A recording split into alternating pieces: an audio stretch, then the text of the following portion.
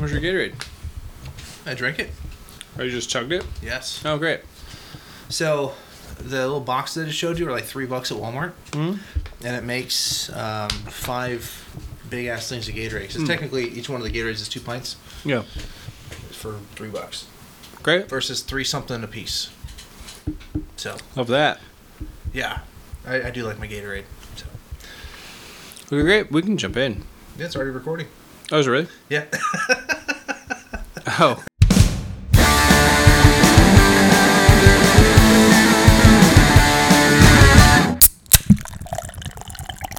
Hey guys, welcome back to Beer Buddies.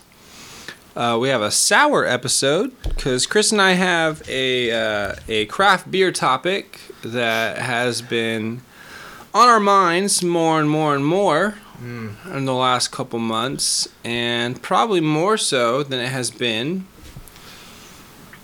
probably ever in our beer journey. I think we're at a crossroads, and we're going to kind of talk about it. So we also have some interesting sour stuff to sort of talk about with different types of sours and some interesting breweries to try. So we have a 4-pack here. Maybe we get into some more. I think we'll probably just do these 4. There might be a bonus round. But we have 2 of the Key Lime Gozas from New Glory, different years. Yes. We have a Track 7 sour and a Burning Barrel sour. And if you were to kind of name 3 to 5 breweries that were sort of the sour kings of the Sacramento area in the last handful of years, I feel pretty confident these are 3 breweries that would come up. Yeah. Honorable mentions would be like Miraz. Maybe it's just Miraz. Who else would we be missing? If we're like sour kings of the Sacramento area. Not saying anyone else excluded made a great sour. Maybe Out of Bounds because they've made a handful and they're popular. Yeah, they make some good sours. I think Fort Rock has a couple good sours here and there. The Copacabana series is great. I really like Spa Day from Fort Rock. That's that. Yeah. That one's a good one. I would also say... You could also, I guess, maybe name drop Thin Line because that Berliner Weiss with the different syrups is great. That was good. It's very stylistic, too. Traditionally stylistic. Let us know in the comments if there's other sour breweries that you think we left out when we think like these are the ones that are killer. Mm-hmm. I'm sure we've forgotten somebody. Yeah. But in any case, Burning Barrel, Track 7, and New Glory. There is kind of like a changing of the guard in this where like New Glory used to be the beer king. Burning Barrel's trying to take the crown, I think, and Track 7's just kind of been all reliable. Like they've just been kind of that like daily driver that's always good. Keep throwing it down. Uh-huh. Yep. Well, the one we have from Track 7, not to spoil it too much, it's actually one of my favorite sour series I think I've ever had. The Betty it's one from the Betty Cobbler series, which is one I've really appreciated. Well, it says Betty Strudel on it. Betty Strudel? All right, I take that back. We'll see. We'll have to try this one and see that. It's from the Betty series. Betty, did you have a hand in this, or are they just using your name now? What's going on, Betty? So we have 2 Key Lime Gozas that we're going to start with. And is the year listed on these? Yes, I drew the year in Sharpie. The one on your right is 2021, and the one on your left is 2022. I drew them in silver Sharpie. It's very hard to see. This is 21 right here. 21. That's 22.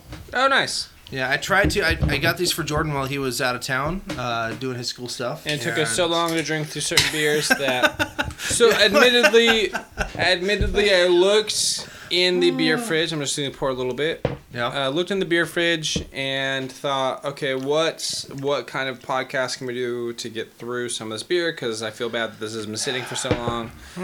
But then also... I don't know if I want to buy more of it. That's the other thing. I think it's kind of something we want to talk about today. It's not just the sour beers, but my attitude. I've gone a little sour and that's kind myself on buying before I suggested this topic. It is just something I've noticed a lot, really, since this summer. I'm sure some of that is... I'll pour a little bit more so we match. Yeah, so you got to match. You got to match, man. Come on. Make it even. This is 2021 Key Lime Goza, which is one of our all-time favorite beers. At least when we had it. So we'll see how we feel when we have this one. Let's just drink this one and kind of talk about it. And then after we kind of compare these, I think we'll kind of have a variety of topics about why we may be souring on the craft beer scene in Sacramento. Yeah. All right. Let's try it. Old Cheers. favorite. Ooh. Drink or it's bad luck. It's got a nice aroma still. That's still good. It's still good. That's real good. You can taste that it's aged a little bit. It kind of tastes more like a margarita now. Mm-hmm. But we also do just have Taco Bell, so maybe that's... That's true. So, that is true. We seem to be doing double headers lately. And so, last time we did 2 episodes back to back. So if you've listened to our Great Notion Spotlight, we're filming this shortly after. Yep. Or shooting, recording this rather. That's why we're shooting. We're Hollywood now. Hollywood shoots. Yep. Listen what you think of the video quality. Leave a comment or email us. BeerBuddiesForLife@gmail. No, I'm just lying. So now someone's going to take that shit and they're going to register it. Now we're going to pay them out the ass. Relax. No, someone's going to make that email. And then if we do want that one day, we're going to pay them for it, like $10,000 or some stupid shit. That's fine. He says in a very short-sighted manner. Man.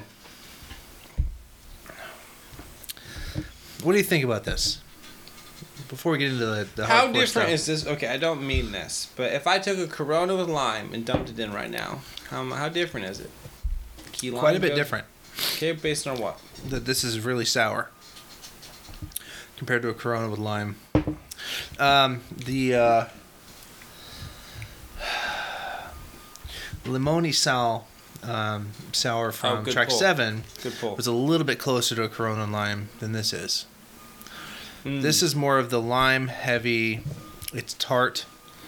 It doesn't have a beer flavor to it at all. To me, this is definitely a sour. It's a Goza, but it's like, it's so you kind of walk into the territory I was hoping of. If we said key lime sour versus key lime Goza, that realistically means 2 different things, right? And so the Goza is not only lower in ABV, it's less tart. So if a traditional kettle sour and a Coors Light had a baby, this is kind of where you get the Goza. So there is this very grain forward, very smooth kind of quality, and there's a light tart kind of behavior. The same, I think, which is very much aligned with the key lime kind of flavor. Like if you think of key lime as a dessert, it's definitely on the lighter end of dessert. Yeah. Making a key lime stout to me is probably a little bit problematic. Ooh, gross. But this is nice. As we kind of finish this, we can kind of see how it compares to the 2022. I'm reluctant to say it's going to differ much, but we'll kind of learn together. Maybe it does. And so, this is the first vintage that we've done that's not Goose Island. Really? On the podcast, at least. I suppose it is. Yeah. So, interesting thing to think about. So I'm interested to see if this 2022 tastes a little bit different.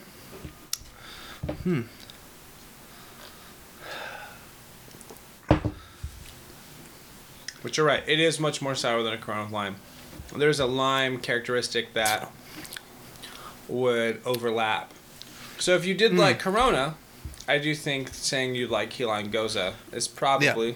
So you'd probably like this. If you drop the whole lime... Like, when I do Corona and lime, I squeeze the lime into the beer, and then I shove the rest of the lime in the beer, and then I tilt it upside down with my thumb over the hole. And then it's pretty limey. But my favorite part about that Corona and lime beer is the flavor that this key lime Goza has. Sure. That's what I'm saying. This is what I like in that Corona and lime. It's true. And so, as much as we said it's a sour beer, the Goza is a very mild sour ale. It's tart, but it's not like... The same way a Pilsner is a very light type of lager, a Goza is a light sour. It doesn't have that mouth weird feel as much as like a regular sour would, like the shock and vibe feel. Less puckery. It's more drinkable. Definitely. On a hot day, I'd rather have a Goza than a sour. Yes. So Gozas are a light sour that benefit from a variety of fruit additions. So like a watermelon Goza, an apricot Goza, even like a blackberry Goza. Like there's just this light, kind of the same way how some people feel about like soda water with lime. Like there's just this light, like light but slightly sweet kind of quality that Gozas kind of have about them. Yeah. Well, also being true to the sour family. So it's not like grabbing a White Claw or Truly, but I think the way, seltzers have that like very light kind of feeling, I think Gozas have that same kind of light thing within the sour family. I think Gozas are a little bit more lenient when you want to use like a sea salt as an additive as well. So we've had a watermelon sea salt, we've had a lime and sea salt. We've had a couple different margarita inspired Gozas that are really good. Okay. Margarita is normally served with salt rim. I wouldn't say the salt profile, like a sea salt, would go well with the sour, like a traditional sour, kettle sour. But somehow, with the Goza, you can get away with that. Great. Excuse me. Typically, what we've found with sour beers is that the longer we let them age, the more sour they get. Yes, this was decently tart. And so... Is it more or less tart than you remember, though, or has it been a long time? It's been a minute. I want to lean towards this more tart than I remember it being. And so I'm interested to let this kind of 2022 sort of process that. So that's about 6 months old at this point. I think April... but that means this is about 18 months old. Yes. Okay. At least. So the 2022 can you just opened, I got sometime around March, April. Okay. And it is now October.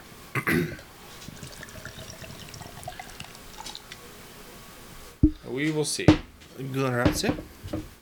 Cheers. Ooh, smell it. Smell this one. Different. And not as sour. Not as sour. And more fruit flavor. It's true. Well, there we go. Just proved it. Which one do you like better? I think I like the newer one better, 2022. Same. Yeah. Same. I think at that point when you've aged a Goza a little bit, which is mostly by accident, we kind of stumbled into, hey, this would be a cool thing, right? We didn't buy the 2021 and think, hey, we're going to save a can, which is something we do, right? We think, hey, I'm going to save a can of this. I think our approach here was let's see how this goes. Let's hope this goes well. Yeah, Goza well. Yes. And so this is why we need a sample pad, Jordan. It's like the boom, or the sad horn that we used to do. Agreed, but I do like the 2022 because if I wanted the tartness that came with the sour ale, I feel like I would just go with the added benefit of going with the sour, which is the fruitier qualities, or you know what I mean, just the extra body that comes with it. So to have an extra tart Goza is not my preferred method of enjoying the beer. Yeah. This is definitely much more of a regular Goza, but it's still aged. Like you and I had this for the first time ever a few years ago, right off the tap, and it was like that was a really awesome experience. That was great. And so, while we're kind of finishing these, we kind of have our first topic of why we are souring on the craft beer scene. And so I'll kind of narrate a portion of why I think yours, as my best friend, something that I've kind of watched that I think has kind of changed your perspective of the brewery scene, is that at one point New Glory was the king of the beer scene in Sacramento, unequivocally. And there was a point in time where we'll talk about price point and other things soon. And other things you can do. But at one point, New Glory was producing beer that was, in my mind, tied with the other best breweries around. but they were surpassing every other brewery in volume, to where at least twice a month they're having quad can releases, and there are at least 2 new beers coming out every month. Mm-hmm. And they had like 32 taps or something like that, 35 taps. Sure, it was a lot. It's crazy. I don't know, but it was a lot. They were, every other week they were coming out with 2 or 3 fantastic beers. Mm-hmm. While I watched Track 7 have, 2 can releases a month. And I felt like the 2 can releases, and this was kind of the debate you and I had, is Track 7 was always my preferred brewery.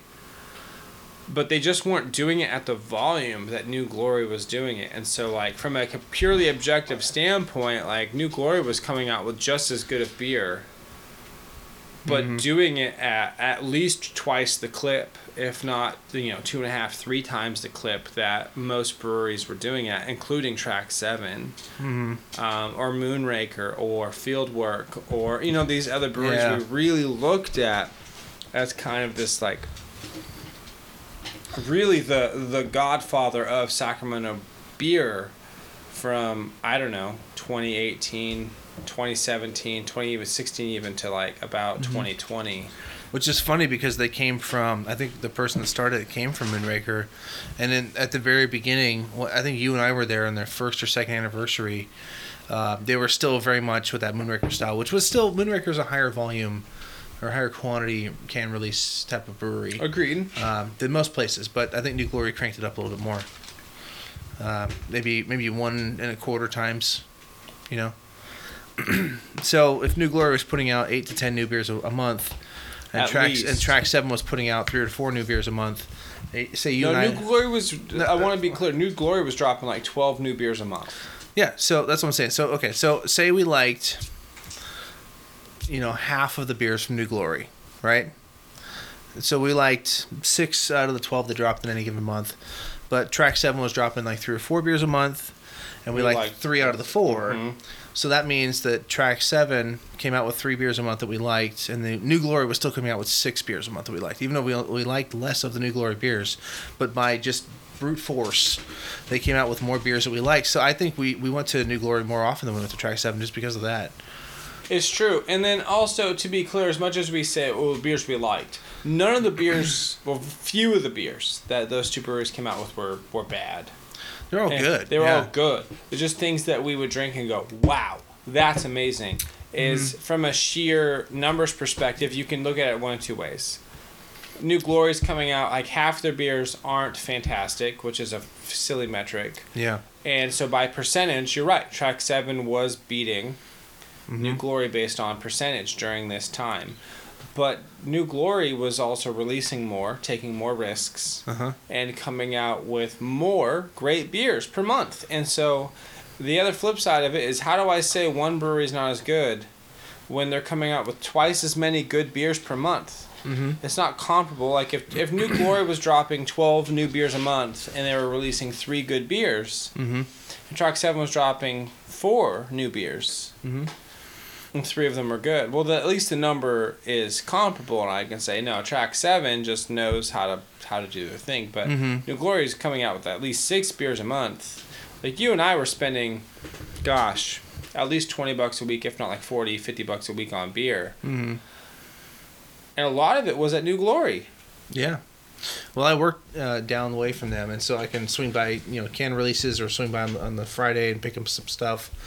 And, I mean, they had some good stouts, they had good sours, they had good single, double, triple IPAs, West Coast hazies, they had a Pilsner that was really good, they had a couple variations on, like, a breakfast stout, it was all kinds of stuff all the time.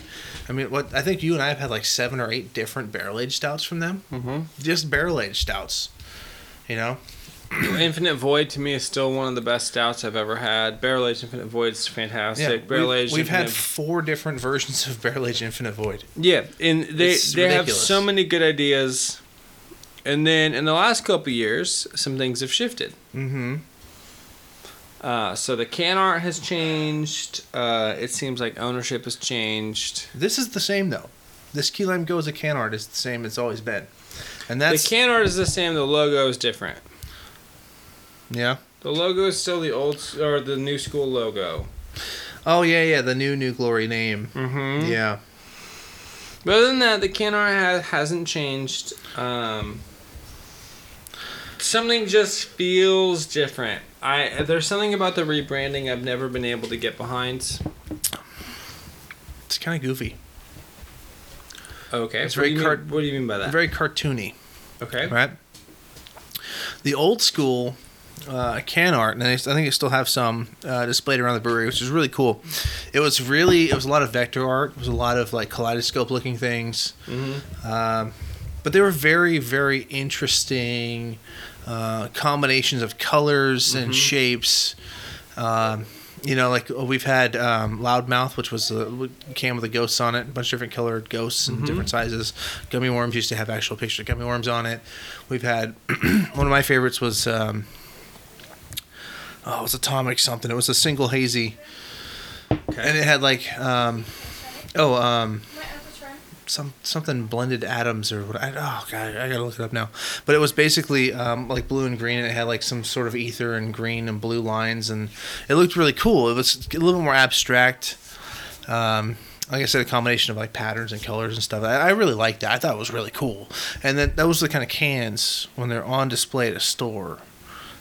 You can like walk through the aisle and they jump out. And I remember when they switched over to more of a cartoonish looking.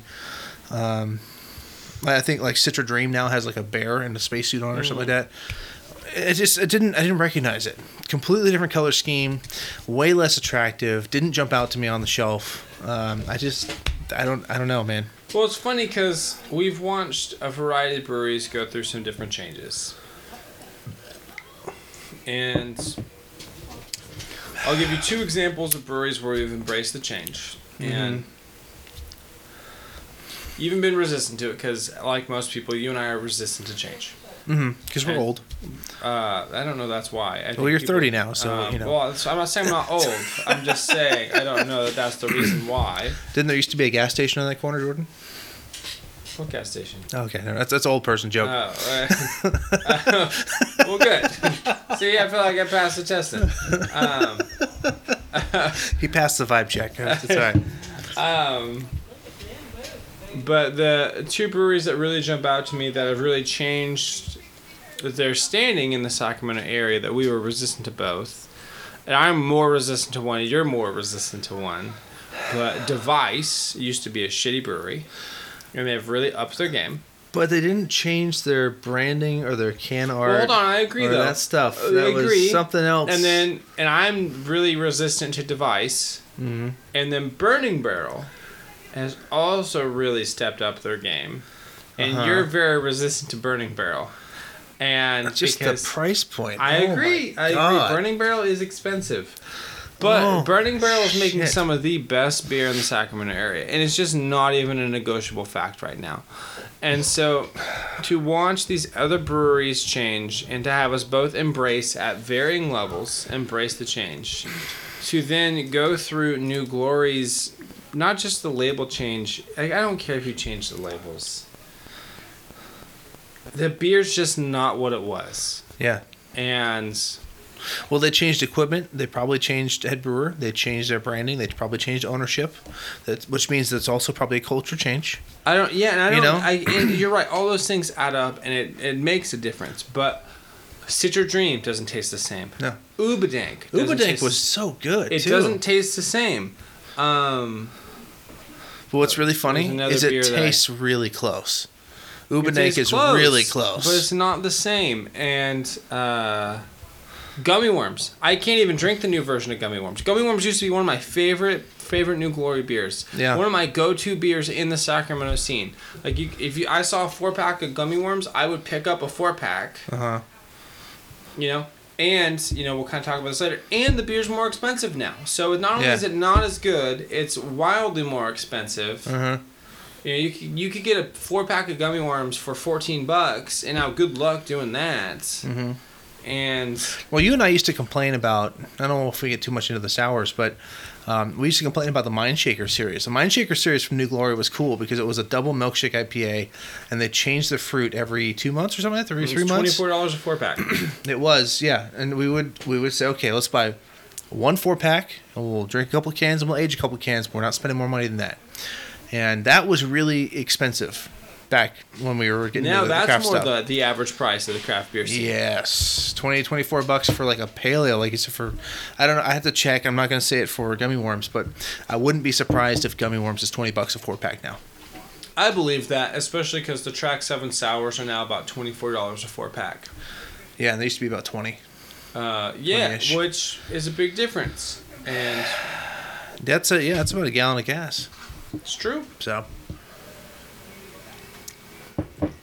just like what's I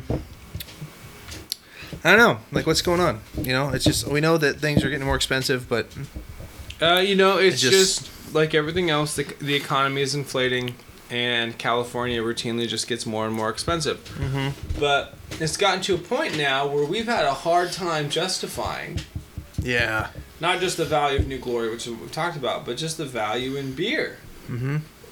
You know, I'm reluctant to go to Smart Mart now. I'm reluctant to go to Rockland Bottle Shop. I went to Fair Oaks Market only to find Miller for our lager podcast that's coming up. I think I grabbed 2 single cans of beer. I'm like, if we're just looking at like, you know, most of the market is still West Coast and hazy IPAs, like 70% of the cans out there. I don't want to pay $8 for a West Coast IPA anymore. I don't care that much anymore. Agreed. You know? And that's where, you know, spoiler alert, we do have a lager podcast coming up where it might have gotten to a point in the craft beer scene where cheap beer or lower tier craft beer that's commercial is the more effective way to go. Yeah. You know, I talked about this with you. I don't know if we talked about it on the podcast, but even now with all the inflation, everything we're seeing in California, everything getting way more expensive, Pabst Blue Ribbon is still $10 for a 12-pack. And the other day, when I was looking, because I'm looking for lagers for our podcast, Coors Light was $8-something for a 6-pack. And PBR is still $10 for a 12-pack. It's really hard to beat that. And it's not a shitty beer. A lot of people beat up on PBR, but it's actually pretty decent. Well, people beat up on light beers in general. And I want to be clear. Like, if you were looking for a really great tasting beer, anything with light/PBR is not going to be the way to go. How do you want to drink the rest of these, by the way? Do you just want to split, go back to 21? Oh, yeah, because we did partial pours. Yeah. Partial pours. It's up to you, man. Would you rather just drink 21, or would you rather just drink 22, or where were you at? Let's get 21 over with. It's a bit tart, but I think we can power through it. I think we can do it. I agree. I think aging this is not super wonderful, but we didn't know that until I was gone for a long period of time. Yeah. You had to leave for 3 years. I was in and out. Don't. It is 2022 currently. Don't make it sound like I've been gone since 2019. But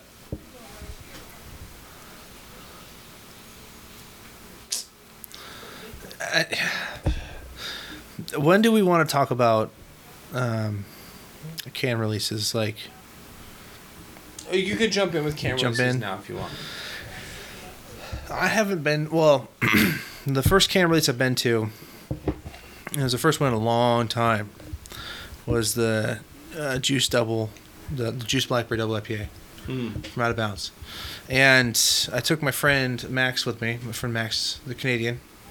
For clarification, he's Canadian, he lives in America. That was the big funny joke at my grad party, is that he showed up, my friends thought that he lived in Canada.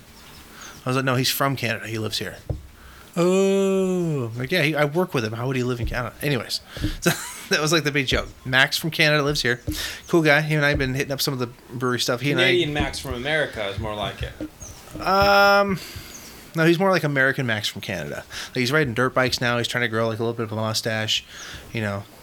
Okay. He's trying to he's doing some cool shit. He's doing some cool shit. In any case, you took him to Out of Bounds. We took him to Out of Bounds because he and I go to Device. He and I go to wherever. Every once in a while, we'll grab beers with some of our friends from work and vendors and whoever we're whatever. So, but that's just like a beer after work. I haven't been to like a can release until I think I went to. We were doing the brown ale episode, and I was looking for brown ales. And so I said, you know what?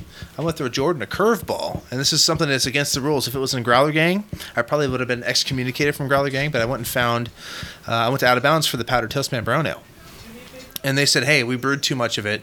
There is a no out-of-bounds policy for Growler Gang. Yes, but this wasn't a Growler Gang. This is a podcast. Agreed. So I lawyered that one a little bit, kind of negotiated my way through the terms there. I do have an interesting bone to pick with you about that Brownell episode, but keep going. Well, when I went to Out of Bounds, they were selling the Powdered Toast Man. It was $12 for a 4-pack. It was normally like $15 or $18. Or it was it was like $15 or like 2 for $24 or something like that, because they brewed too much of it. They messed up their schedule. I was like, oh shit. Okay, so for Powdered Toast Man, $12 for a 4-pack is pretty good, because that's an expensive beer to make. It's got a lot of flavor to it. It's got a lot of things, a lot of adjunct in it. So I'll grab some. But then I asked her when I was at the counter, I was like, hey, I see Joyrider, I see Grapefruit, double, juice double IPA. I was like, when are you guys coming out with Blackberry? Because it should be pretty soon, right? She's like, yeah, we can it next week. And so it was the week after I think we filmed the podcast. I ended up going to Out of Bounds. And I went to the other location out here, the one that's close by, that's got the restaurant. And everyone like freaks out about that one for whatever reason. They like go bananas for this place. Like when Max and I showed up, there was no parking. I had to park like 2 blocks away. And then we walked up. When we get there, I wanted a 4-pack of the juice Blackberry Double IPA. She said, okay, that's, it was like almost just under $60 for 2 4-packs. I was like, are you serious right now? She's like, yeah, they're like 27 something before tax. It's like, when did that happen? Which means it's more than $6 a can. Like, no, like you and I used to buy it, and it was like a bomber was like $8. Mm-hmm. Which, I mean, that's fine, but like we used to buy a 4-pack for like $16, $15, $15, mm-hmm. And now it was like almost twice the price. And they didn't even distro it. It's only at the brewery. I haven't seen it in stores. I've seen grapefruit, and I think I've seen mango, but I haven't seen blackberry in stores yet. Yep. And they can get away with it. Like, holy crap, man. I bought some because I'm a sucker. I had to. I feel bad about it. I feel like I went against my own morals, But still, like that was... Like we waited all summer for that. It was like... that hurt. That hurt my feelings. Yeah. And it was not better than it used to be. It was like the same. That's how I feel when... I went to Track 7 to pick up the 2 most recent sour releases. Yeah. The guy rings me up and goes, all right, that'll be $52.48 or whatever. It's like, what? It's like, yeah, it's $24 for 4-pack plus tax. Like, or the last couple times I've gone to Smart Mart. Well, actually, before a couple months ago when I moved back, I started going to Smart Mart. I got a mixed 4-pack. I'm like, all right, that's $26. Like, what? Mm-hmm. Like, yeah, well, you got, it's a build your own, so it's $26. Like, that's how much it costs. Like, that's insane. Yeah. To the point now, when I go to Smart Mart, I just get 2 cans. I pick out 2 beers now instead of 4. I do a 2-pack. Yeah. And I go maybe once or twice a month now, but even that 2-pack is, $10. And that's if I hunt for a cheaper beer. I'll find a cheap beer that's, $4 a can, and then I'll buy whatever else I want. Mm-hmm. I just spent $12 for 2 cans. Mm-hmm. But you can get a 6-pack of Sierra Nevada for that much. So, like... Yeah, for like $12. Where that's kind of the question. Which used to be $9 like a year ago. Right, but I would rather get a 6-pack of Sierra Nevada than spend $12 on 32 ounces of 2 cans. And so I can get twice the beer for the same price. Yeah. And I know it's good beer. Why wouldn't I go that direction? Like, at one point it was $9 to $10 for Sierra Nevada, but you could, for $12 to $14, you could get a 4-pack, which was just a little bit less. And if you took a bottle out, that's more what we're talking about. 72 versus 64 ounces. Like, for almost the same amount of beer, you could pay a little bit more and get something that was much better. Versus now we're talking about if you double it, you can get something that's much better. And that's not proportional value, right? Like 9 versus, 12 to 14. Even, to be completely fair, 9 versus 18. like, at least, maybe 10 probably. I think, like, depending on the 6-pack, 10 to 18, right? There is a comparable ratio in a lot of ways, but, like, and I know that breweries aren't trying to charge as much. It's just, like, everything has gone up in price, and all of the ingredients they use and all the suppliers are pushing all these things. But at what point do we go, like, bro, I can't afford to be in this game anymore? Yeah. Well, you and I already talked about, there's like 100 breweries in Sacramento. Mm-hmm. Like, who's buying all this beer? Like, who can afford to buy all it now? Like how many of these breweries are going to be able to survive this? Yeah, I don't know. And the other kind of concerning factor was when we went to Pizza Port, it was, $12 for a 6-pack. Of pints. Yeah. For really good beer. Really amazing beer. Well, I was just in Michigan, and I sent you guys a picture of it's a blueberry cream ale. So, like, locally sourced blueberries from Michigan. It's from Sheboygan, which is just south of the bridge, northern Michigan. Sheboygan Brewery is awesome, by the way, if you're in the area. It was a blueberry cream ale with real blueberries. And it was 11-something for the 4-pack of pints. Mm. And that was a fantastic beer. They also had a honey blood orange that was, 11-something for a 4-pack of pints. Like, it's crazy. Like, there's other, I don't know if it's something going on here in California, maybe. But Pizza Port is in California, right? It's in San Diego, which is a more expensive area. True, and they had found ways to apparently make money, I'm assuming make money, while charging substantially less for... Yeah, I don't know. That's a good price for what they were selling. I remember you looked over at the fridge and were kind of upset for a minute. We're having a very nice lunch. We're eating our pizza, drinking our beer. And then Jordan got really sad. Or angry. I don't know if you're sad, angry. Probably both. Sangry. And at first I thought, like, oh, no, that must be a misprint, or it's a 6-pack of 12-ounce cans. It was a 6-pack of 16-ounce cans, which means you can get 2 extra cans for $8 to $10 less. It's like, I don't even know what the fuck we're talking about right now. Yeah. You know, like... Well, I got that extra luggage bag. We can go down there and use that as our checked bag anytime we want. It kind of blows my mind. It blows my mind. This is another conversation that you started also over at Pizza Port. You and I started talking about how much money, or how much beer would we have to buy to where we'd actually save money flying to San Diego with a checked bag, buying a bunch of beer from Pizza Port, and then flying back to Sacramento. And it was like $120 in beer. It wasn't even that. I mean, that's not even that crazy because you and I were spending like $200-300 during Beer Week, every year. Well, and it's not that crazy if you think. Just spent $120 in beer, and I spent over $50 on 2 4-packs. Yeah. Right. So we're talking like for the price of 5 Track 7 4-packs, because about $24 per 4-pack. Right. 5 plus tax. And then instead of 5 4-packs, right? Like, we could almost get 2 6-pack of pints for that price for way less, including airfare, right? Like, no, I'm saying like if you buy a $24 4-pack from Track 7, that's almost 2 6-pack of pints from Pizza Port. So just a 1-to-1. We could go to Pizza Port with a suitcase and load up on 7 or 8 6-packs and actually save money per pint and pay the same amount and have probably 12 cans left over. Yeah. And that's with traveling. Yeah. Well, we went on the Southwest bonus, the crazy, stupid, cheap airfare day too, which that's part of the equation. But still, if that's even an option for you to fly to, it's like it's like almost 500 miles away, and save money flying, and then buying beer and flying home, it's ridiculous. Yeah. It's ridiculous. And that just kind of speaks to, really, now, to be fair, Kilowatt was more expensive than Pizza Port. So I think Pizza Port is a little bit of the anomaly. But you're, like, the fact that we can drive down before the rest of this key lime goes. Yeah, the 2022. We can drive down to, or even fly down to Southern California. For $35, we flew down there. It would cost me like $300 in gas to drive down there. It's $80 round trip. Yeah.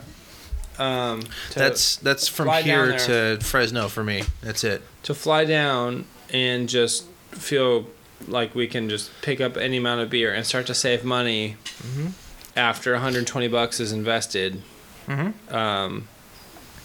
And that's based on the number of cans at 12. So, like, let's do the math real quick for the people. So, we're saying if it's $120 mm-hmm.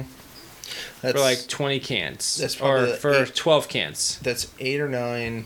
No, it's 8 or 9 so six-pack of pints. So $80 to get down there, and it's $104 to get 12 cans. Like, even then, it's like just over $100. You start saving money per beer by flying to another city and buying beer from another brewery. You start to save money after $120, which just kind of exposes how expensive, which is the point of this podcast, how expensive the craft beer scene has really gotten. Yeah, and we don't support domestics.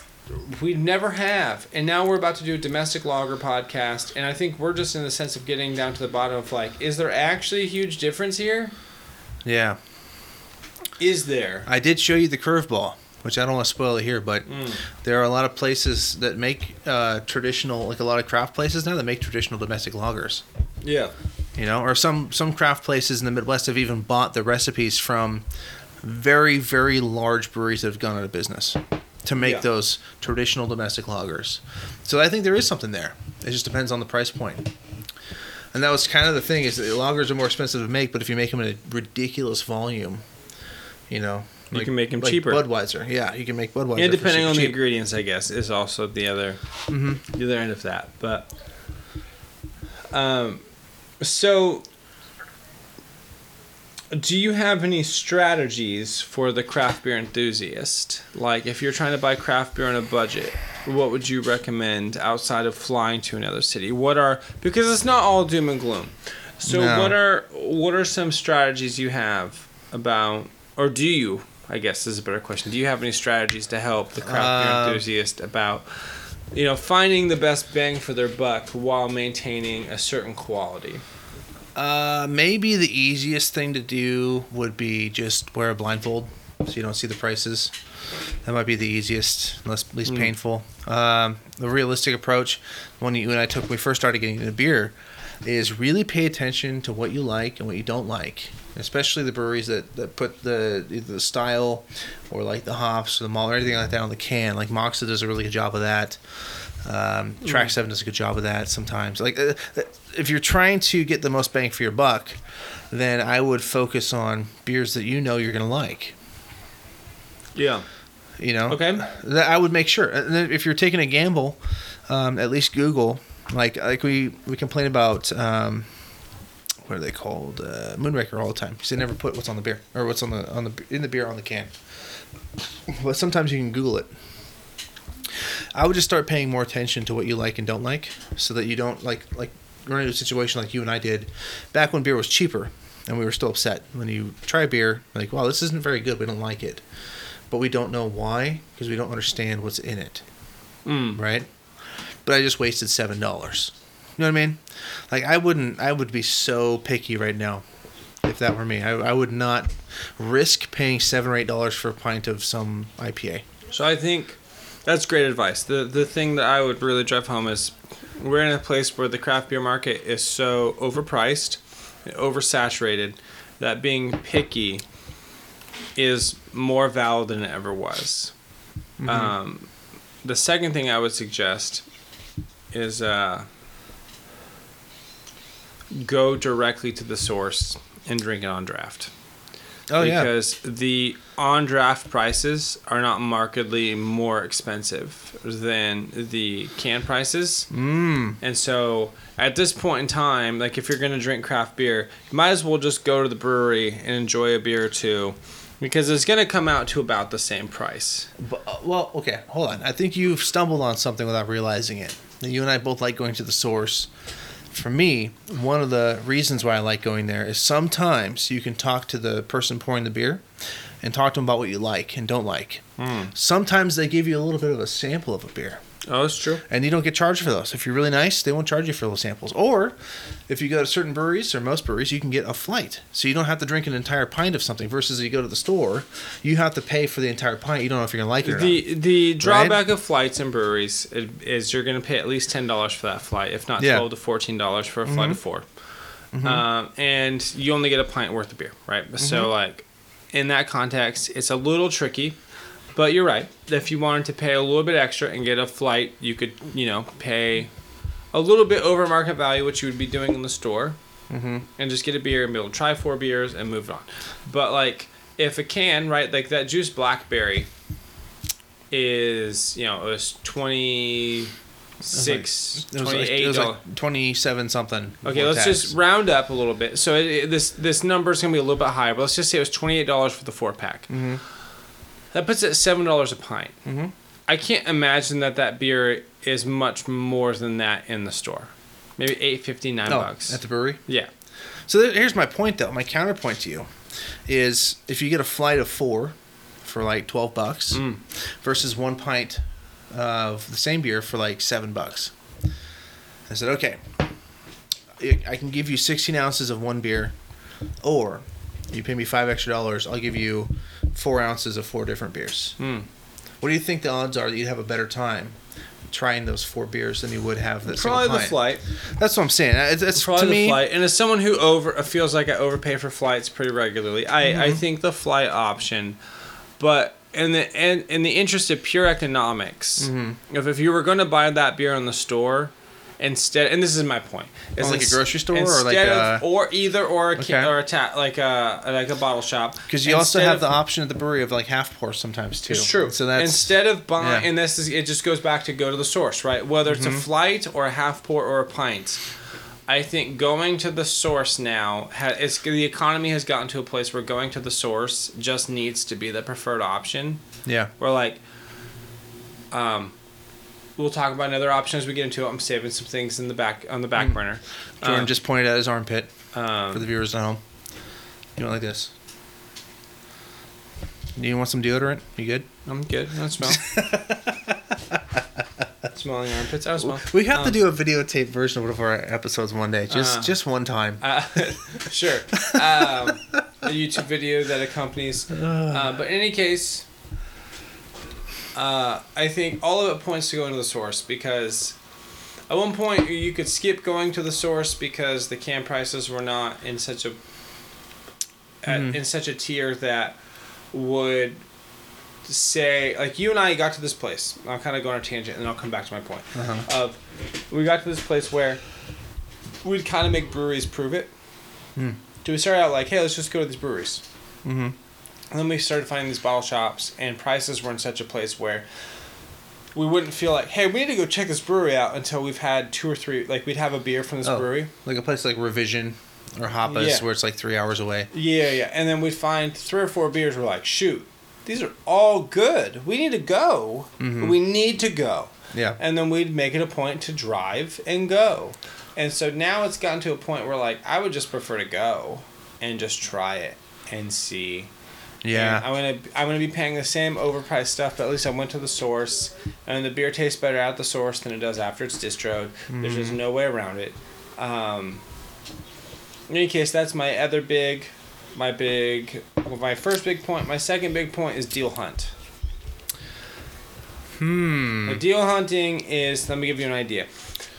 That week that all your friends came into town, and we went to Log Off, and then you guys went to Catherine's. We also went to Burning Barrel. We started off at the University of Beer in the morning. Yeah. That same weekend, Claim Steak was doing $15 4-packs or something like that, which was a steal. And Clam Steak makes great beer. And so finding the breweries that are off the beaten path a little bit, because Track 7 is a big brewery. Yeah. New Glory obviously has that distro center now. They're a big brewery.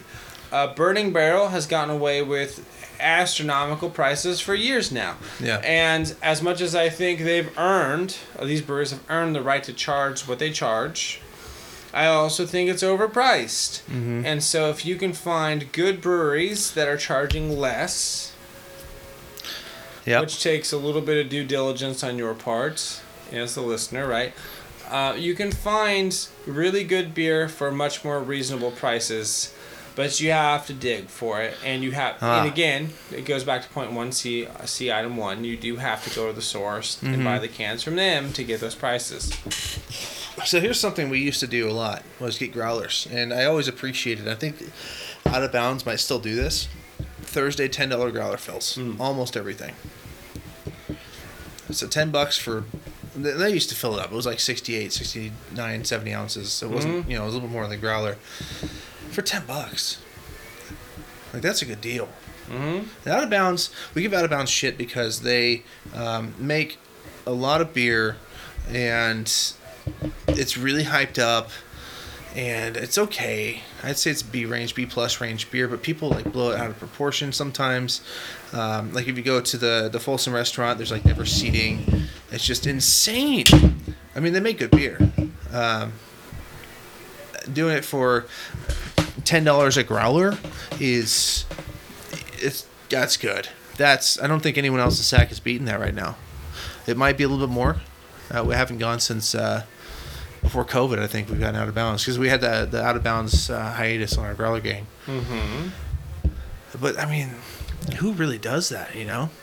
Can you think of any other brewery that has a regular either can release or growler fill special like that? I can't actually. Not in the Sacramento area. Yeah. All right, let's see if this is overcarbed. Cool. We're getting a little bit of rock and roll radio in the background for free. Didn't even have to pay for it. Ooh. Okay, he's pouring out the Burning Barrel. It's got a nice banana yellow color to it. I like this. I really do like Burning Barrel's colors and the fruitiness of their sours. They are good. I just wish that... I might have overrolled it, but it definitely smells good. Look at the bubbles on yours. Mm-hmm. It looks like a bunch of spider eggs or spider nests. It's not really like small bubbles. I wish that we could use a picture. I'm going to actually take a picture. Maybe I'll use this as the podcast logo. Take a picture quick. Oh, I got it. It looks like a bunch of bug eggs. It is Halloween. I don't know if you can see my spiderweb decorations that I had the guys put up while I was gone. They're working hard over here. My Halloween decorations. Oh yeah, these look great. It's supposed to be a joke, but it's probably more sad than it is a joke. These are great. No, these are. I don't know what you're talking about. These are great. Cool. I like how you have two back doors to your patio that are 12 feet apart. And I have no windows. What's that? You ever notice that? Not inherently, no. I don't have any windows. Now that I think about it, you don't have a ton of natural light in your apartment, but I've got a decent amount. My apartment goes north-south, so I don't have direct natural light. But I do have these on the podcast patio. I have these shades put up because I have enough natural light certain times of the year where it's just a pain in the ass that comes through my window and wakes me up in the morning. Oh, nice. All right, so what do you got? We have Toucan Time, which is a collaboration between Burning Barrel, Sandbox Brewing Company, and Creative Creature Brewing Company. I only know Burning Barrel. And this is a tiki-inspired imperial smoothie sour. Like, what happens when you throw a luau with 3 breweries and 1 meme page? You create a tropical fruit smoothie bursting with flavors resembling a freshly blended tiki drink. This imperial sour infused with juicy pineapples, bananas, and cream of coconut invites you to kick back and taste a little slice of paradise with us. Nice. It's like a pina colada with banana. I've always wondered how that would be. Great, here we go. Cheers. Cheers. Have to drink or it's bad luck. This has also been in my fridge for a while. Oh, that's just drinking juice. Yeah, it's not a sour. Yeah. Yeah, so that's fruit punch with banana. That's what that tastes like. the other point I'll make now that we're getting to Burning Barrel, because we've mentioned it a couple times, Burning Barrel is much more expensive than the other breweries. Mm-hmm. Burning Barrel is a brewery where I will put my money into it. For special occasion. Not regularly. Or when they come out with something that looks really good, I will make it a point to go and pay the extra money. Mm-hmm. So that's the other point, is know where your money is going and be able to determine if you are being provided the value. And so, because as we get into point 4, point 3 will be extra important. So point 1 is go to the source and drink the pints. Yeah. Point 2 is hunt for breweries where it's cheaper, Mm-hmm. so you can try more things for lesser than the inflated value. 3 is know of the breweries that have the inflated value. Where is your money best spent? And point 4 we'll get to in a little bit. So which point is it where you have to pay attention to what you like and don't like? Like understanding your own preferences. Is that a point, or does that matter? So I guess that was just an assumption. Okay. At this point, if you're diving into the craft beer scene, like if you don't know what you like and what you don't like, you probably need to drink more of the commercial examples and kind of have an idea of what your palate looks like. You know what that sounds like? If you don't know, you can't afford it. It's probably true. It's like the restaurant thing. Like when you go to a restaurant that doesn't have the prices, if you have to ask how much it costs, it's probably out of your price range. Yes. You're probably not going to appreciate it the same. Right? Yeah. Okay, well, that makes sense then. Okay, so it's not a point. It's underlying expectation of the beer drinker. Like, if you're jumping into craft beer, like, okay, so I guess another thing, and this is maybe why we're souring on the craft beer scene, is it's really not an entry-level game anymore. You have to really if you want to get into beer, we got to start you off with some commercial examples and some craft examples every now and again with your friends if you're drinking with other beer drinkers. But you have to have a pretty substantiated palate if money is a concern. Now, if you want to go out to a brewery and you don't care and you're going to spend the money you're going to spend, great. Go out and have a great time. But in the interest of saving money, in the interest of being price conscious, which is our recommendation because of why we're souring on the beer scene, which is rooted in the inflation of the actual brewery scene itself over the last several years. Then I would stay away. I would buyer beware. If you're getting into it and you're not sure what you like, I don't personally feel, outside of a few select styles maybe, that you're going to find the value. Yeah. I'm agreeing with you, and I make hand gestures that you guys at home can't see when I get ideas and things I don't want to forget. I usually forget them in about 2 minutes, so fortunately for you, the podcast isn't as long as it could have been. But I was just about to say, at like $12, $15, even $18 for some of these 6-packs from like Ballast Point or like, Anchor or something, like the little more expensive ones. I would rather have an ice chest and like a barbecue in the backyard and maybe buy 6 or 7 of those 6-packs in different styles versus going to a brewery and spending. So I'm thinking about $80-$90 to do that in the backyard for your barbecue. Just fill an ice chest with those. And then the alternative would be going to a brewery where potentially you'd have a better time if you understood what you were doing, understood what you were looking for a little bit more. But for most people, that's not the case. You're going to drop about $100 maybe if you spend an afternoon at a brewery with your friends. And I don't know if you'd have a better time. If you're not really into craft beer, if you're not really, really dedicated, you might have a better time, like you're saying, buying the commercial beer at the grocery store. There's still a decent selection. And just chilling. The point is at one point, I think you definitely could have made the same argument. But I felt like there was definitely a case to be made for craft beer. And now craft beer's price point, and it's by necessity, right? Like, if everything's expensive, the malt's going to be more expensive, and the yeast is going to be more expensive, and the hops are going to be more expensive. And they're buying it smaller volumes. And so, like, that's all going to affect, like, that each ingredient then raises the overall price of brewing the beer, which raises the overall price of selling the beer, right? And so the the case for craft beer is getting smaller and smaller and smaller, and that's where even you and I, who are very, very passionate about it, we pay for things like, what just happened? Why did I have to pay this much? No, we're talking about Burning Barrel. We're drinking one right now. When COVID hit, Burning Barrel is one of the regional breweries where they had their beer tenders. I don't want to call them bartenders. There's got to be a word for it. We should probably ask next time we go to a brewery. Beer tenders? Okay. Beer tenders is the word. A lot of the breweries alternated their beer tenders from pouring beer to like delivering orders online. Because in California, if it's within the state, I don't think it's too hard to get the license to distribute beer within California. So you can buy, 4-packs or you can buy crowlers or whatever. And I think I tried to do that with a couple breweries around here, so I wanted to support them. But when I went onto the Burning Barrel website and they wanted $32 for a crowler, I was like, it's $1 an ounce? It's like, I don't know if I can swing that. You know, where I'm saying, like, if you buy like a cheap American, just a standard lager, for the most part, you're paying about $1 a beer for 12 ounces. Mm-hmm. Sometimes 16 ounces. And some of these breweries want you to pay $1 an ounce for their beer, plus delivery, plus tip. I'm like, oh yeah, man, I don't know. It's really hard to support. Like even like you said, we try to support local stuff. We try to go the can releases and the new releases of stuff on draft, and you know, we try to make the rounds. But it's just nowadays it's so expensive. Yeah, we were going into a brewery like once a month. Yeah, if not twice a month. And that's not and actually sitting down and drinking the beer. Yeah. That doesn't count though. Like, we were doing can releases and going and buying beer from a handful of breweries at least once a week.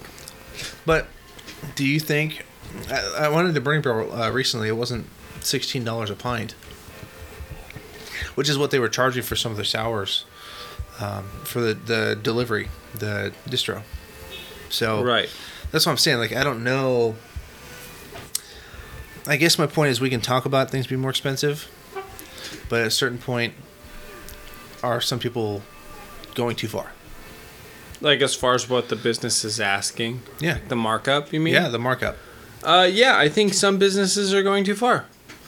And that's the other part of it, is with any niche, we're testing the boundaries of what someone will pay. And you and I have kind of reached our limits, where it's like, I'm good.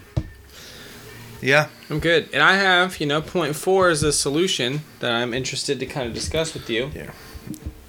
I'm going to go back to my previous rant that even now, Pabst Blue Ribbon is 83 cents a can. For a 12-pack? For one 12-ounce can, it's 83 cents. Within a 12-pack, though. Within 12-pack. And I think 18 packs, either 18 packs or 20 packs, I can't remember how they sell them, are like $15.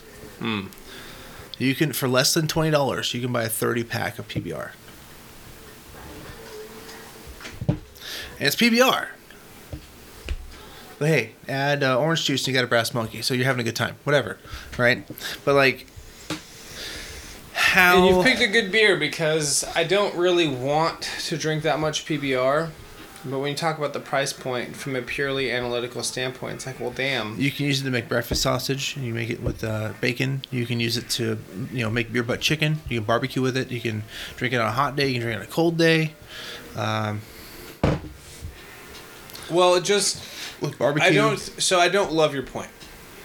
But I don't love it either, Jordan. I would rather have all this crazy craft beer. No, shit but I think also, you've what I'm hearing, and it's not really what you're saying, but what I'm hearing is, well, what is the justification for craft beer?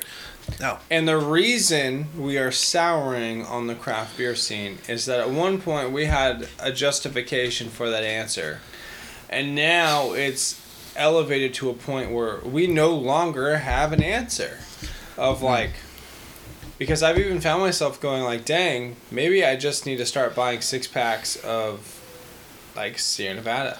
And yeah, they have a good summer ale. Their pale ale's really good. I just did the math even more because I'm a math guy.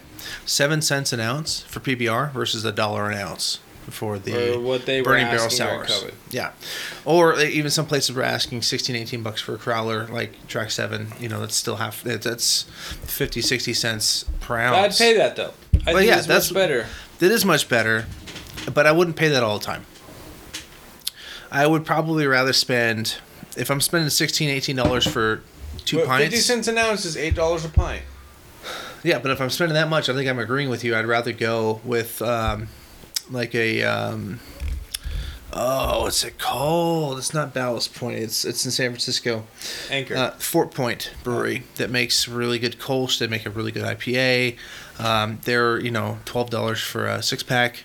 If I'm paying that much, I would rather probably buy 2 12-packs of some beer that I like for $22 versus one crowler of a good beer. Even it depends on the beer, because Track 7 has really, really good stuff here and there that I would definitely rather have 2 pints of or split a pint with you versus buying 2 12-packs or 2 6-packs. And that's where it gets tricky. And this is where you have to really know what you want. Not 12-packs, I mean 6-packs. Just get that clear. Because even Track 7 has some things where when they do some can releases, we go, oh, I'll spend the $24 for a 4-pack. I just will. Yeah. Or it was like $17 or $16, $17 for the crowlers of the Big Gulp Baja Blast. Oh, yeah. That was fantastic. I'll spend those. Yeah. So I got 2 of them. I'll spend that. And so there are purchases, and this is where, like, I don't want to say, like, we're done with craft beer, but you and I have been spending collectively between the two of us probably at least $100 a month on beer. Probably at least $50 a piece on beer per month. Up until recently, where it's gotten to a point where it's like I can't justify these kind of purchases. That's so $50 to $75 a month for you and I was, let's go to Smart Mart twice a month, or let's go to Smart Mart and get like a couple 4-packs, and then we'll go to a can release in 2 weeks. That's what it used to be. Yeah. And now it's like, hey, let's pick one can release out of the entire month, and maybe we'll get 2 4-packs and we'll spend $60. Yep. Like, holy shit. Well, and that's the thing is not only have we started going out less, we've also started spending less. If it's the beer prices have gotten so absurd that we are spending less than we used to. And so it's sort of like kind of aligned with the law of diminishing returns. Let's just say, for example, we used to buy 4 4-packs per month at $25. And now they're $30, right? And you'd think mathematically, like, okay, we're probably buying 3. We're buying 1 to 2. Like, we're looking at that initial price and going, well, no, we're just going to buy 2 and spend $60 a month on beer because I just don't believe in what we're doing. The other part, too, if it's more expensive for the brewery, that means that everything else is more expensive for us. And so I have less free money than I used to. And beer is more expensive. So, we'll buy 1 to 2 4-packs a month. Even though we could used to be, if you just adjust the price of beer, if you paid $100 for 4 4-packs, you can pay $90 for 3 4-packs. I'm probably still only buying 2 because my gas price is higher, my groceries are higher, my utilities are higher. Yeah. You know, I'm not even sure I'm buying a 4-pack a month. Yeah. And honestly, if I am buying a 4-pack a month, it's because like every other week I'll go to Smart Mart and spend $12 on 2 cans. And I spent $25 on 1 4-pack per month, and that it's gotten to the point where I'm like, I just can't justify this anymore. You ready for me to bring it up again? So 4-pack, right? So $20 for a 4-pack, right? 4 pints. That'll get you in Sacramento a pretty decent 4-pack at any given can release, right? $20.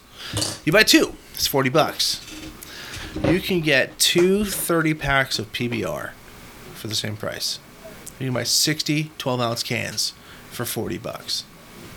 And you have 2 beers a day, every day for the whole month. Guaranteed. And you're spending probably a slightly bit less. How crazy is that? It's kind of nuts. Right?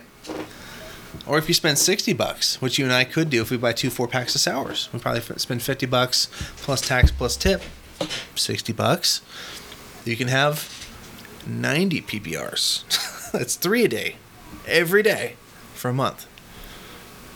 For the same price as buying 2 4-packs of sours. That's pretty insane. It's nuts. If you want to go a little bit higher quality beer, I don't know if you can argue Budweiser's higher quality, but it's a little bit more expensive. Slightly. By like maybe 10%. I think I personally... They're definitely comparable. I think I like Budweiser a little bit more. But you're still talking 40 to 50 beers for a month, the same price you buy 2 4-packs of sours. You know? Well, so what if I told you you could have a pint, you could have 40 pints of IPA per month. 40 pints. Oh, so that's a little bit over 5.5 gallons of PBR for $60. Okay, so what if I told you could have 5 gallons of IPA for that much? Oh, I'm definitely on board. I think that's part of why I help sponsor your... Oh, look, give me a little bit of yeast in the bottom. Look at that. That's from your Burning Barrel. That's not me. Yeah, that's you drinking it. Oh. It is. It smells like banana. It's banana leftovers. right, so this last one is Betty Strudel. Not Betty Cobbler. I'm sorry, Betty. Also both by, it's different Betty.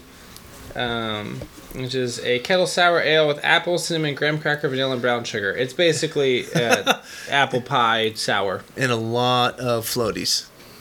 There's a lot of sediment. It's like, hey, if you like boba tea, this is probably up your alley. Yeah. Cheers. Here we go. So. Oh, shit, my bad. Here's the towel. The podcast hand towel. Ooh. That's good. That's also been in my fridge for a while, but it's still pretty good. Still very good. And that's why, as much as I've teased it, I've been so interested in the homebrew game. Is that some people claim, and I haven't been able to brew this, so I can't measure this out yet, that they can brew 5 gallons of hef for $50 or less. So, some people can, like, I've seen, well, actually, that's a little bit high. Some people claim they can brew 5 gallons of hef for $35. All right, divided by 16. Well, hold on. So, there's 128 ounces in a gallon. So it's 128 times 5, so that's 5 gallons. Let's divide by 12. So we have 12 or 16? By 12. Hold on. So it's because that'll give you the number 12-ounce beers because we haven't been dealing with PBR and pints. 53. 53 12-ounce glasses. Divided by... Well, where do you want to take it? I'm sorry. How much did it cost? Let's say $35. Hold on. 35 divided by 53.3333 forever. About 65 cents a beer. Yeah. If you brew 5 gallon at $35, that's about 65 cents a beer. That's not bad. And that's why, most people are going to listen to this, and it's gone to a direction where most people don't care. They're just going to buy either domestic or Sierra Nevada, or just shut up and buy the craft price. But for us, that's why I've decided, I'm going to start brewing. Yeah. So I can start drinking the high level stuff. Instead of $8 a pint, it's 65 cents a pint. Yeah. It's a big difference. 4 to 6 weeks of your time.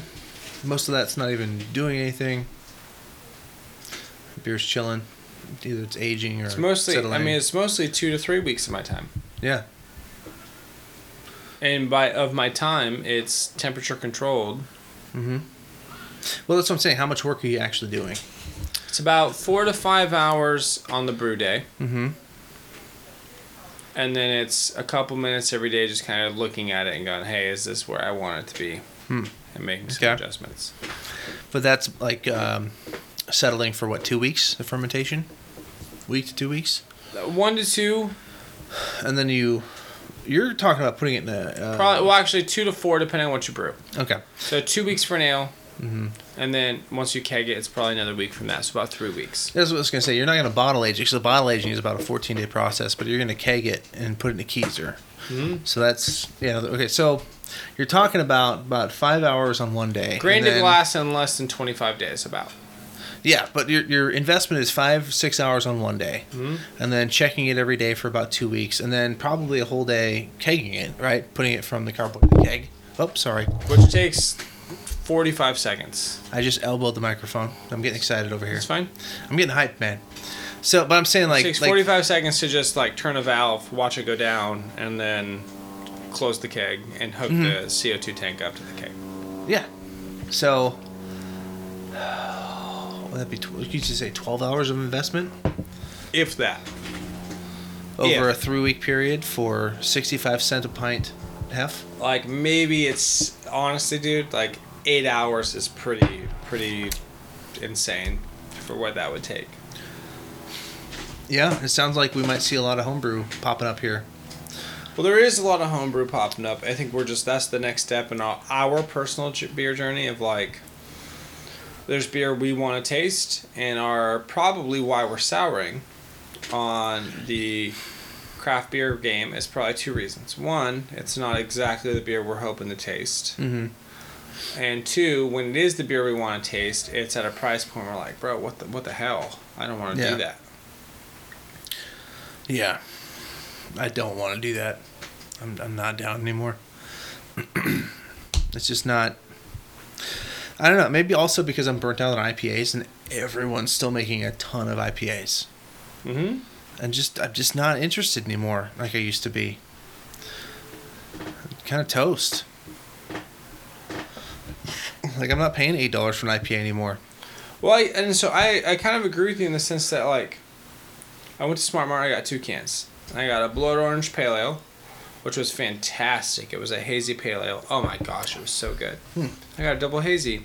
There was so much sediment in the double hazy, I actually just dumped it down the drain. Wow. There's just so much sediment. I was like, this is just not even worth what I paid. I don't even want to drink this. Yeah. Just dumped it down the drain. Yeah. But back a couple of years ago, you and I've had a couple of beers like that. I would be kind of sad. Like, I was looking forward to this beer. Now, I would be pretty upset if I got a beer like that. Yeah. I'm like, dude, really? Yeah, $8 a can? Like, a can. Like, because I get it. The markup on a single can. Like, I want to fairly represent the information. Like, if it's $6 for a single can, for a 4-pack, what is a fair markup for a single can? And, like, that's where I get frustrated is, like, $8. Like, this isn't, like, we're talking $32 a 4-pack. Please tell me what the difference in distro is, because I'm pretty sure what it mostly was they ordered 2 or 3 4-packs. They popped them off those little plastic things. It took them 2 seconds. They dropped them in the cooler, and then they put the can rack stuff right next to the beer can, so you can rack your own 4-pack if you want. But the markup, like from $6 to $8 is a $2 difference. And so from the original price of $6 per can, it's a 33% markup. Like, what are we actually talking about? Where it's like, no, that's like, I would prefer more of a 20% markup, which puts it at $7.20 a can for a single can. You know what I mean? Which then puts as a 4-pack, which it sounds silly, but it puts a 4-pack after taxes at just over $30 versus at $8 a can, it puts it about $35 after taxes. But you and I are getting 4-packs between $16 and $20 if you buy the whole 4-pack.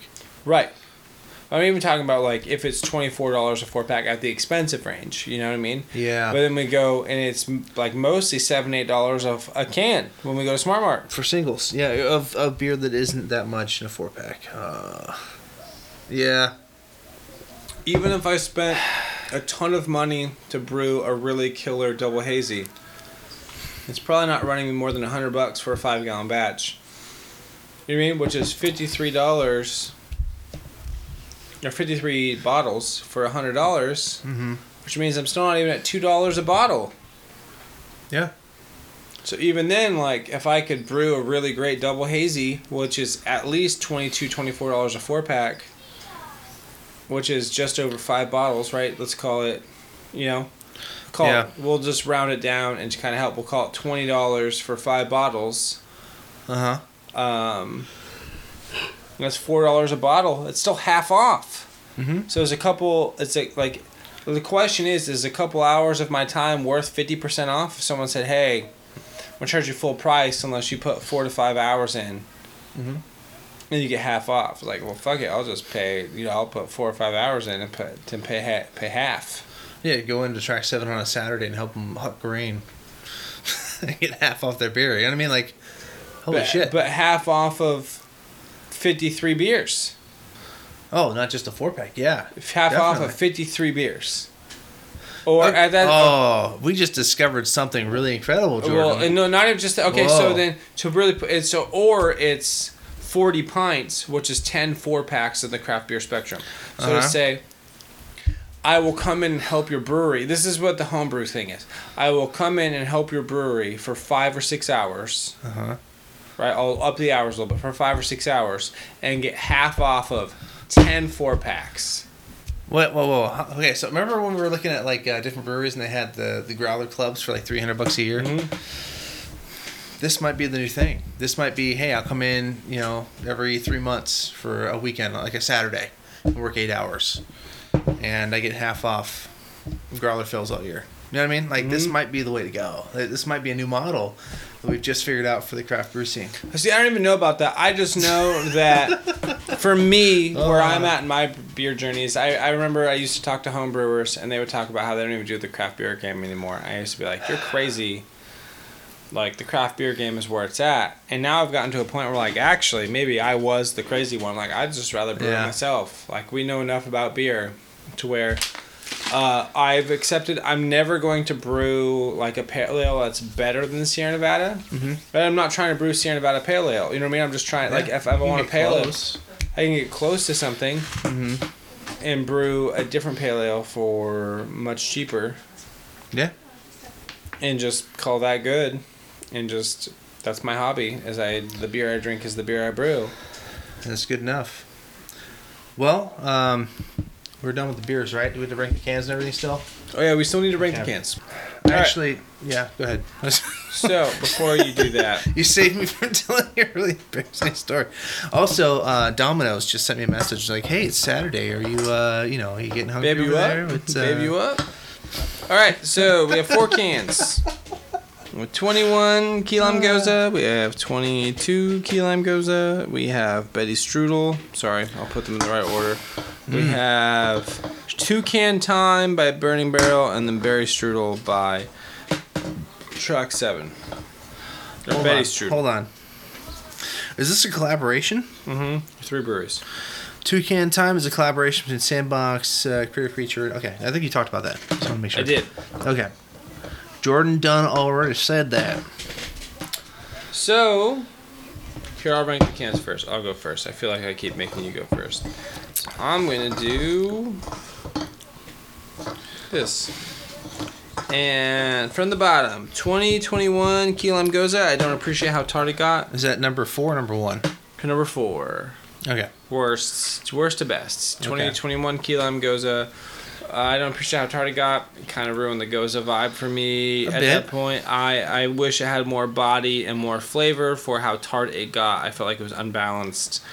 2022 Key Lime Goza was number 3. Okay. Much better than 2021. Mm-hmm. But still not as great as the other 2. I put Betty Strudel as number 2. I do think and then Toucan Time is number 1. At first, before I get into both of them, I think these 2 are much better than the Key Lime Goza. Yeah. Betty Strudel, I think it's a little hot for this day. And had we been drinking it in winter, I think Betty Strudel probably would have won. I got a lot of sediment in mine too. I feel like I'm chewing on it a little bit. It's just taken away. Like, I'll take a sip, I'll swallow it, and I get a little bit of thing in the back of my throat left over. I don't know. Still good. Toucan Time, I'm also like a huge fan of traditional hef, which has a major banana characteristic to it. Mm-hmm. It's like a banana smoothie. Yeah. But those are my 4 from bottom to top. Go ahead and you can change however you want. So what Jordan just said, 21 key lime, 22 key lime, Betty Strudel, and what is it called? Toucan Time. The only change we made to the drinking order was switching Betty Strudel and Toucan Time. It's true. And you just swap these 2. So we almost drank them in the right order, right? Well, at least we drank them from worst to best. Yeah. I still think we drank them in the right order. I still think Betty Strudel, should close it just because I think it's got this heavier kind of quality to it. I was going to say, I'm going to move the cans around. This is I'm going to say 21 goes as my number 4.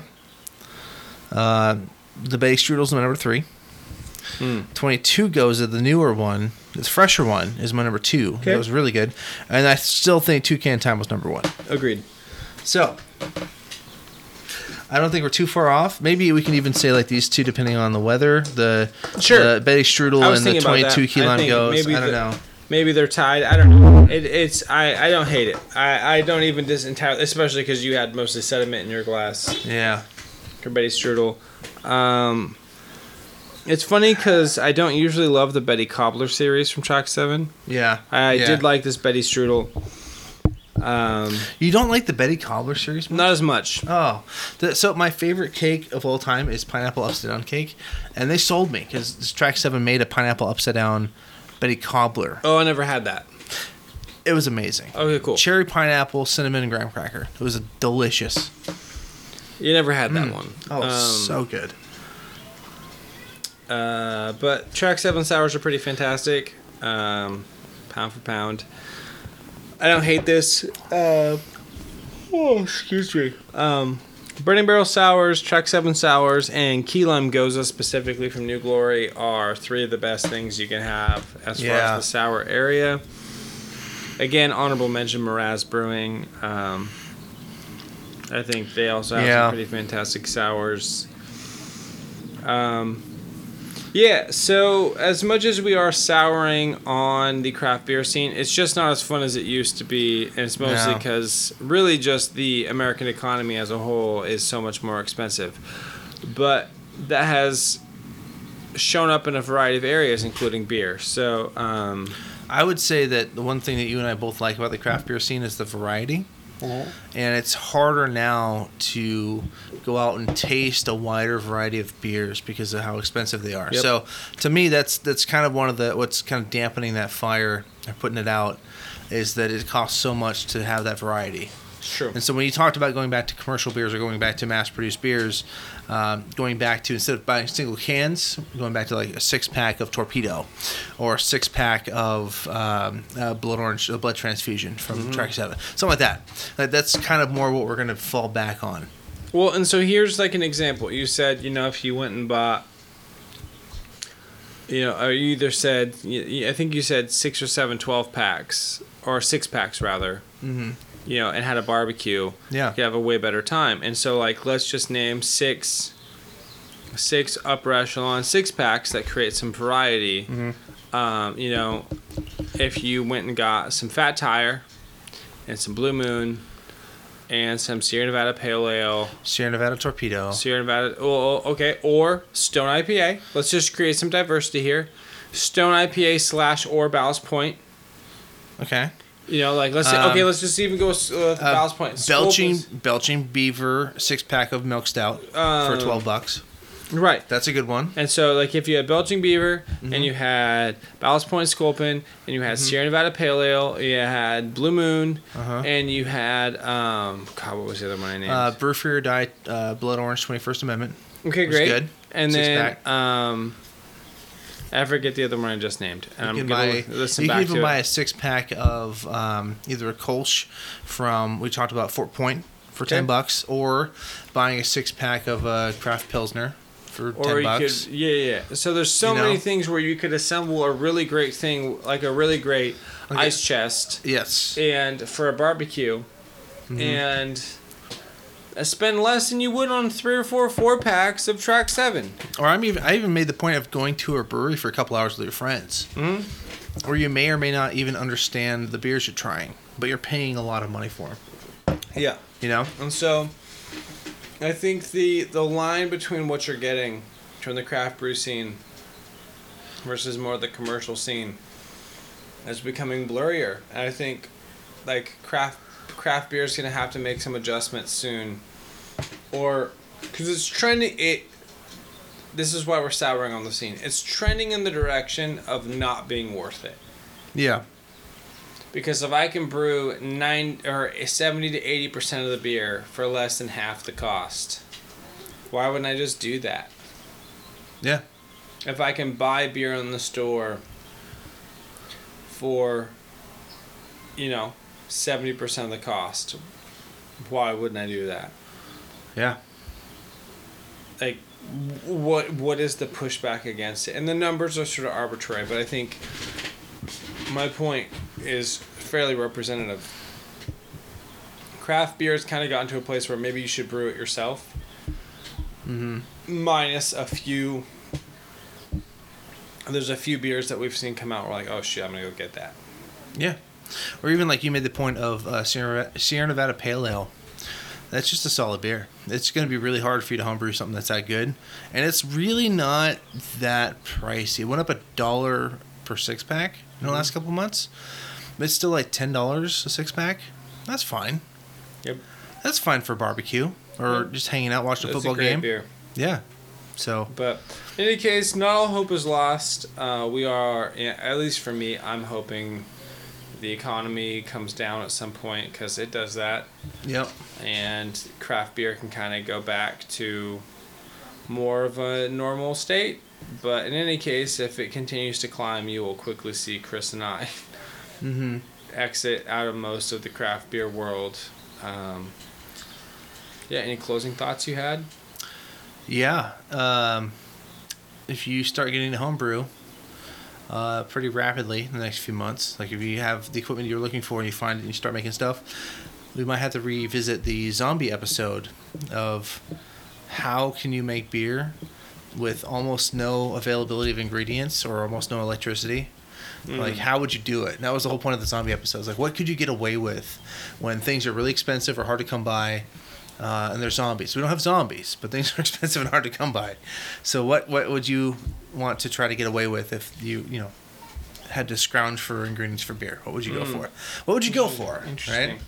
I mean, if you give me long enough, we could potentially run it back in next October when it's zombie themed. And for Halloween. Yeah. But in any case, that's an idea to think about. We also have an Oktoberfest episode that we're going to record soon. And a lager episode that we're going to record soon. So still content coming out. It's easier for us to produce some content now that we're both in the same state. And well, you guys will be hearing from us soon. And cheers. Cheers.